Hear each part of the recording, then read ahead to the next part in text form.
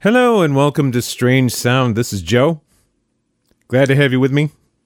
Thanks for joining me. Always glad to have someone listening. Thank you for listening. Very much appreciate it. Well, here we are again. Another week. Another podcast episode. This one, episode number 58 of Strange Sound. We've been doing this for a little bit over a year now. It was actually about a year ago that I took a slight hiatus because of a hospitalization due to a sort of emergent illness that was resolved, but sent me to the hospital for 4 days during the height of the first COVID spike. Oh, the times we've had. What a wonderful year it's been. But yeah, that I sort of left off the podcast for a few weeks and not surprisingly, and then I got back on to it, and here I am. I'm still here a year later, just getting past the wonderful year that we've all had. It's had its ups and downs, mostly downs, but spring is upon us, and a sense of maybe a little bit more hopefulness, though things are still pretty difficult across the country. There are some areas of the country that are seeing a tremendous spike in cases and in hospitalizations. Michigan is really struggling with this now. It may well be a harbinger of things to come for different areas of the country, and that's, I think, what Governor Whitmer was saying most recently, a couple days ago. We're in kind of a race. I'm not going to speak about this very long because, again, I'm not an expert, so I don't want to pretend like I know anything about this intrinsically. I just hear things. So you can hear things the same way I hear things. You know, you can pick things up. I don't really know what's going to happen. Nobody knows what's going to happen, but it doesn't look super good. It's kind of a race between how many people can get vaccinated and be protected against the spread of this virus, how quickly, and the spread of different variants of the virus in different parts of the country. It's a race between those two things, and we've yet to see, which side is going to win that race. And it's a little more than exciting. It's kind of horrifying. So anyway, I want to preface, as I always do, my comments with the standard disclaimer. Strange Sound represents the views of Joe. Me, Joe. No one else. The views expressed on Strange Sound are my own, and they represent the views of neither my friends or my neighbors or my family or my coworkers or my employer or, anyone associated with me, anyone either liking me on Twitter or excoriating me on Twitter or interacting with me on Facebook or whatever. Nobody else represented here, just me. It's just me. So anyway, if you want to hear about Joe and what Joe thinks, listen to Strange Sound. So, first, I am, as is my custom of late, I will read my furious rant for this past week. This was posted on April 9th, which was Friday. I'm recording this on Saturday, I should say. And it is, you can find this post actually on big-green.net. If you follow the blog link and click through to political rants, you'll find this under that category, or if you just scroll down the main page, it should be the second posting for this week. And this piece is entitled For the Squad. For the Squad. And it goes something like this. I want to preface this post with a simple confession. I'm old. And yes, I am a baby boomer, albeit a late stage one, so feel free to issue the usual okay boomer eye rolls. I totally get it. My generation has had plenty of opportunity to get things right, and we totally blew it. So let me simply say that, as with most of my content, I am speaking for myself, not my fuck-up generation, a goodly portion of which showed promise early on, but whose best potential was not ultimately realized. In truth, only about a third of boomers were on what might be termed as the political left during their youthful prime, so what potential there may have been was not broadly shared. That said, as someone who has been watching Congress since his teens, I can vouch for the fact that we have seen progress over the past 40 years in increasing representation of the left in the House of Representatives. Yes, we have a long way to go before we can hope to move legislation in a more unapologetically radical direction. But for the first time in my longish life, we have a solid caucus of progressive Democrats who actually support a leftist agenda in both legislation and oversight. What's more, there are opportunities to expand this caucus in the coming years if progressives and leftists in this country organize and engage in coalition building between movements, regions, and organizations.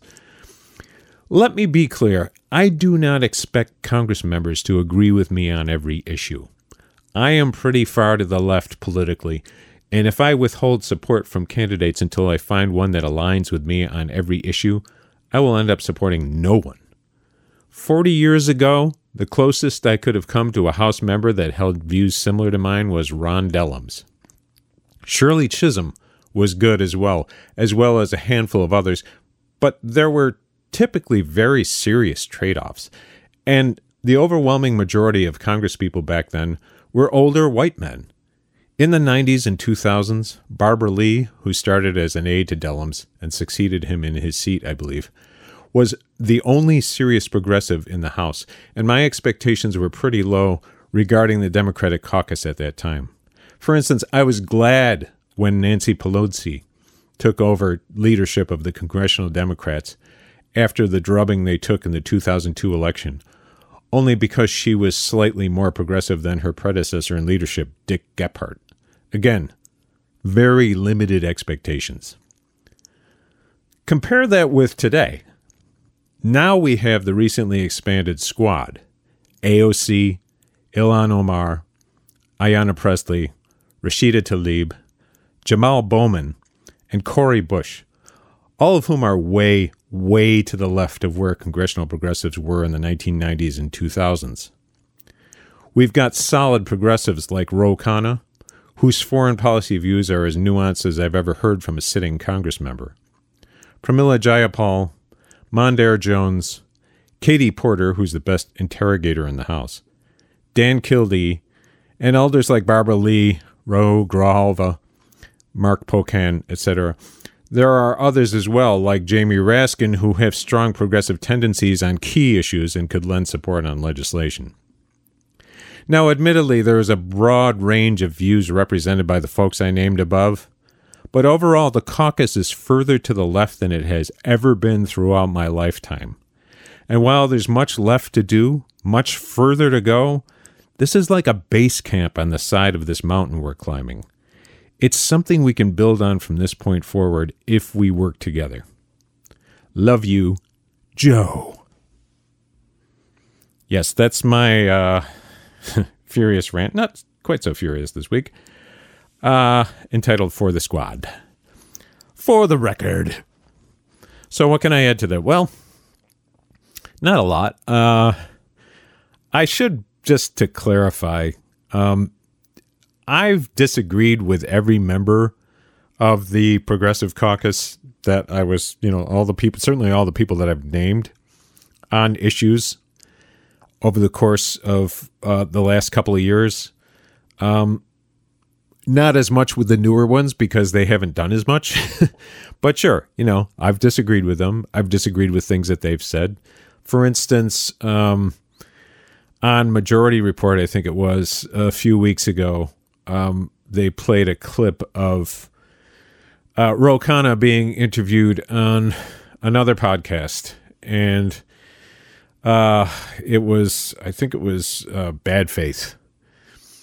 And they asked him if he considered himself socialist, and he gave a kind of a slightly ham-fisted answer about how he wasn't a socialist and he didn't really believe in socialism and that sort of thing, which was silly. I will admit that's silly, but it's, again, to me, it's meaningless, because what I go to Ro Khanna for is not validation of my identity as a socialist. I don't care what he calls himself. What I care about is the policies that he puts forward. For one thing, he was a big supporter of Bernie Sanders for president, who is a socialist, or who calls himself a socialist, at least. For another thing, he's in favor of single-payer healthcare, and very vehemently so. That's something that I can get behind, all right? And practically every single policy that I've seen him advance in a very public way, I can get behind. So, okay, does that make him a fellow traveler with us socialists? Yeah, I'd say so. Maybe he won't go as far as we do, but he's going in the same direction. And he's got legislative powers, so that's great. Plus, as I mentioned in the blog, if you've heard Ro Khanna talk about foreign policy, then you probably know what I'm talking about here. Now, do I agree with every single thing he's ever said? No. But he understands it more deeply than practically anybody in Congress. He's looked at foreign policy issues in a very nuanced and in-depth way. It's not like a cheater's guide. He knows this stuff, and he has impressed me more than once with his knowledge on this. I'm going back like a couple of years to an interview that he did on Intercepted. Jeremy Scahill was talking to him, and it just blew me away, the degree to which he understood the history of the various foreign policy issues that he was being asked about. And he continues to do that. He's very good on a lot of these issues. So that's where my faith in him comes in. I think Ilhan Omar is pretty good on these things too. Ilhan Omar has been really good on a lot of these issues, particularly Israel-Palestine, but not just that. She has a great perspective on foreign policy because she is a refugee, and on issues relating to refugees, but also on issues relating to imperialism more generally. Fantastic views on that. And it's a really important perspective to have in Congress. Cori Bush, really important perspective to have in Congress. Someone who's really come up, in grassroots movements and through Black Lives Matter, and is not apologetic about it, and who is a truly inspiring speaker, I think. The times that I've seen her interviewed on television, and really that's all I know of her, right? I see her on television. That's pretty much it. I don't live in Washington, D.C., so I don't run into these people all the time. I don't live in her district, so I don't run into her over there all the time. I see her on television, and she starts out slow, but man, when she gets rolling, there's nobody like her. She is a very passionate person and very committed to the people in her district and to the principles surrounding Black Lives Matter and just the whole idea of, changing the face of criminal justice in the United States. And, starting from the ground up. Just amazing. So, that's what I'm talking about here. I'm saying, look, these are not replicas of myself. These are not like anarcho-syndicalists, right? Even though my sentiments may be in that direction, I realize that if I'm waiting to see anarcho-syndicalists be elected to Congress, from these various districts, I'm going to be waiting a very long time. That's okay, because there's so much work to do prior to getting to something like an ideal place on the rights of workers and on property and other key questions relating to what the left would be most concerned about. I think there's a lot of work to do just along the road to whatever it is we would like to see. We may never ever get there, but that's for people, the people in Congress are going to be a reflection of where people more broadly are in terms of their political opinions and their willingness to move society forward and their vision for society. It has to be a broadly shared vision in order for us to have members of Congress that advance that vision and push it forward. And in order to get to that point, in order to get to the point where we're putting people more progressive than AOC in, and this is no shade on AOC. I think she does a really good job. Do I agree with everything? No, but that's okay. I'd rather have her than have the jerk Joe Crowley that she beat in her first election. Big improvement. And if we're going to get people who are decidedly to the left of that, we need to organize. We need to get more people to see things our way.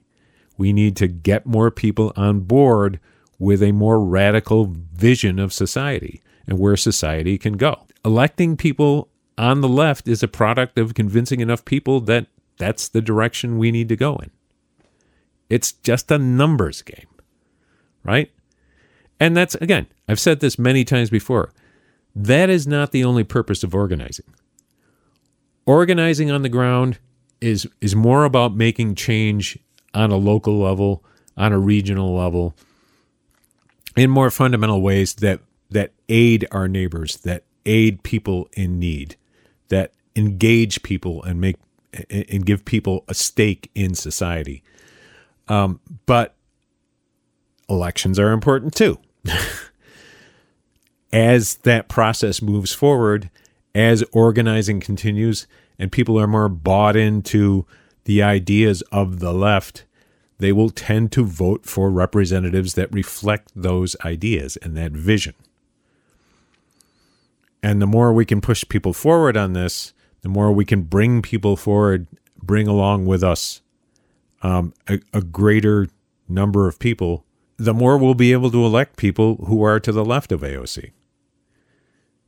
And will actually translate this vision into concrete policy. So if we want to see, broadened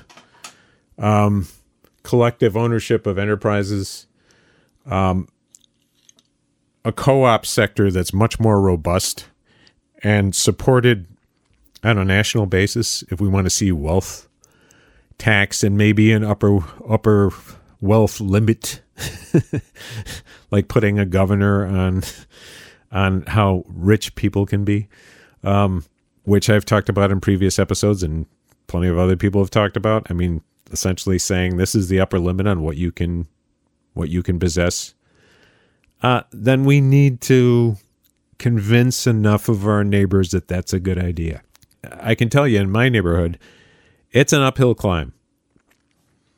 There are very few people in my neighborhood who would agree with me on this, but some, so it's a question of getting enough of them to say, yeah, this is a good idea. And this is what we could do if we did that.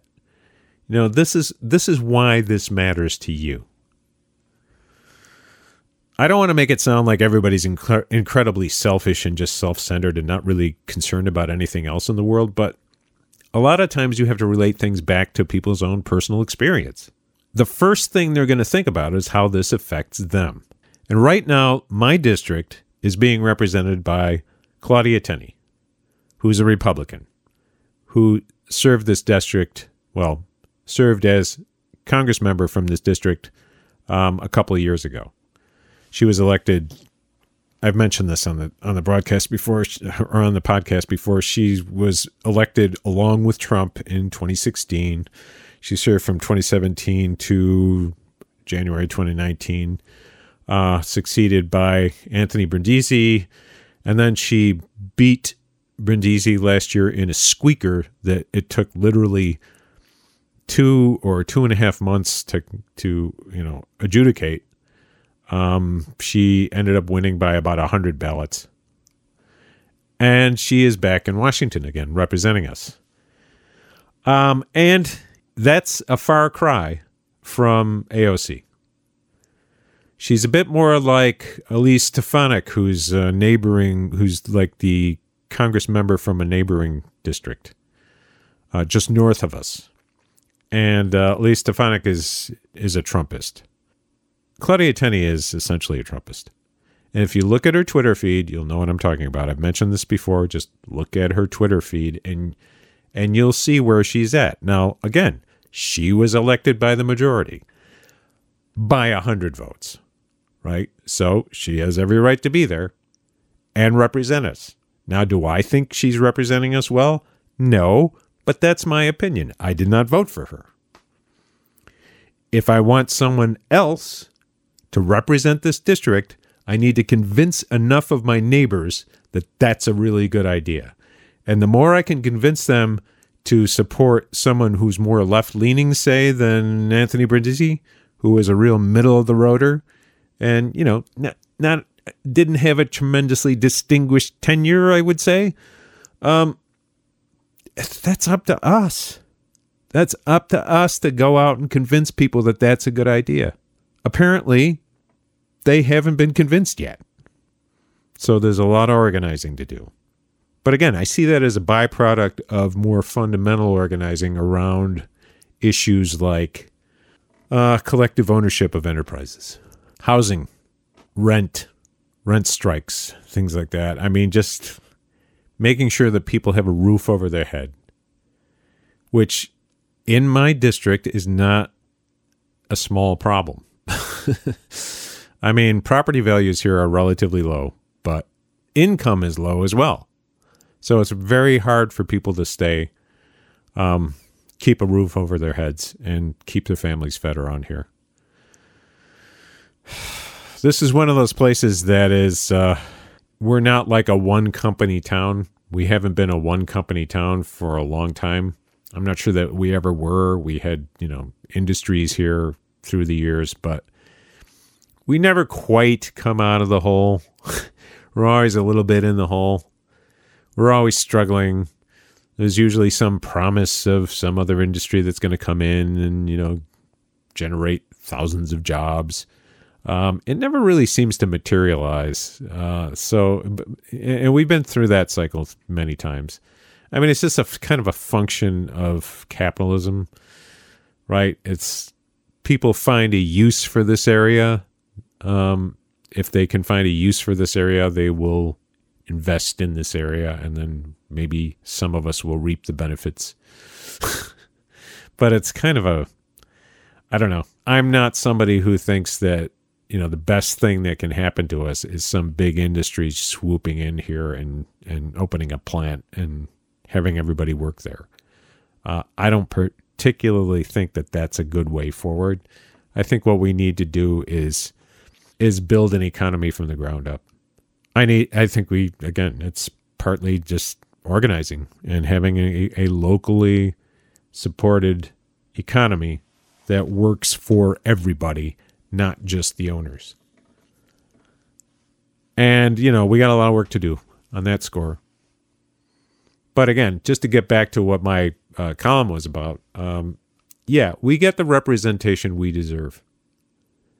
If we're not better represented in these districts, and again, far be it from me to criticize somebody like AOC when she does something I disagree with, she is not my Congress member. She represents her own district, and it's up to the people in her district to let her know what they need her to do. I don't want to presume to make that decision for them. Sure, I feel free to criticize whatever I want to criticize, but I don't, I do it advisedly because, she represents her district. There's plenty to criticize about my district and how it's being represented. And I should be focusing on that instead of focusing on them. But I have to say, as I said in the blog post, we are in much better shape than we've ever been throughout my entire life. And I'm over 60. So, when I was born, I think the Congress member here, well, certainly when I was a young person, was a Republican by the name of Alexander Perney. And sort of a Republican of his day. He was succeeded by yet another Republican. I think it was Don Mitchell. And the Democrat who ran against Don Mitchell, I remember I was in junior high when this happened. The Democrat who ran against Don Mitchell was a guy who owned a car dealership. The guy who owned the Ford dealership locally, So, I mean, that was our Democratic opposition. I think that was in 1972. And of course, that guy lost. And then Don Mitchell was our representative for, I think, several terms. He was, I think he was an optician by trade, if I remember correctly. I think he sold eyeglasses. And then he was succeeded by Sherry Bullard in the early 1980s, who had been, I think, a congressional aide and who won in like 1982 and represented the district until 2006. Then it's kind of gone back and forth between Democrats and Republicans a few times because Sherry Bullard was considered probably the most moderate of Republicans in the Republican caucus in the House during those 30 years. So he was, he was against Contra aid. He was in support of clean air legislation, anti-acid rain legislation back in the day. So he had kind of a green, I'd say a green resume as a legislator. And again, that was the best we could do given our level of organizing here, right? And since then, we've had, Michael Arcuri, who represented the district for 4 years, and then Richard Hanna, Michael Arcuri was a Democrat, and then Richard Hanna, who was a Republican, who represented it for, I think, 6 years, and then Claudia Tenney, 2 years, Anthony Brindisi, 2 years, back to Claudia Tenney. So we're sort of like, it's a bit like Groundhog Day. And I wouldn't doubt one bit that Anthony Brindisi will run against Claudia Tenney again in a year and a half, and we'll see what happens then. But it's just back and forth between these two very narrow poles. Claudia Tenney is far to the right of where Sherry Bullard was back in the day. Anthony Brindisi is more like where Sherry Bullard was. He may even be a little bit to the right of Sherry Bullard. I'm not sure, even though he's a Democrat. So I leave that to other people to sort out. But anyway, I've tarried on a bit. Let's just leave it at that. Honestly, we're in a better place now looking at Congress as a whole than we were back in the day. And that's something. That's something to take some heart in. We've got a long way to go, but that's a start. And that's all I've got.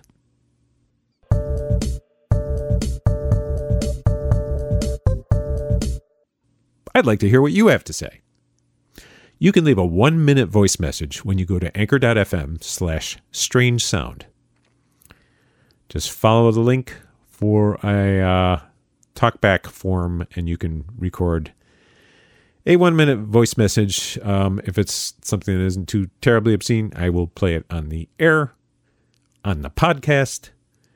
And, I'd like to turn this into a conversation.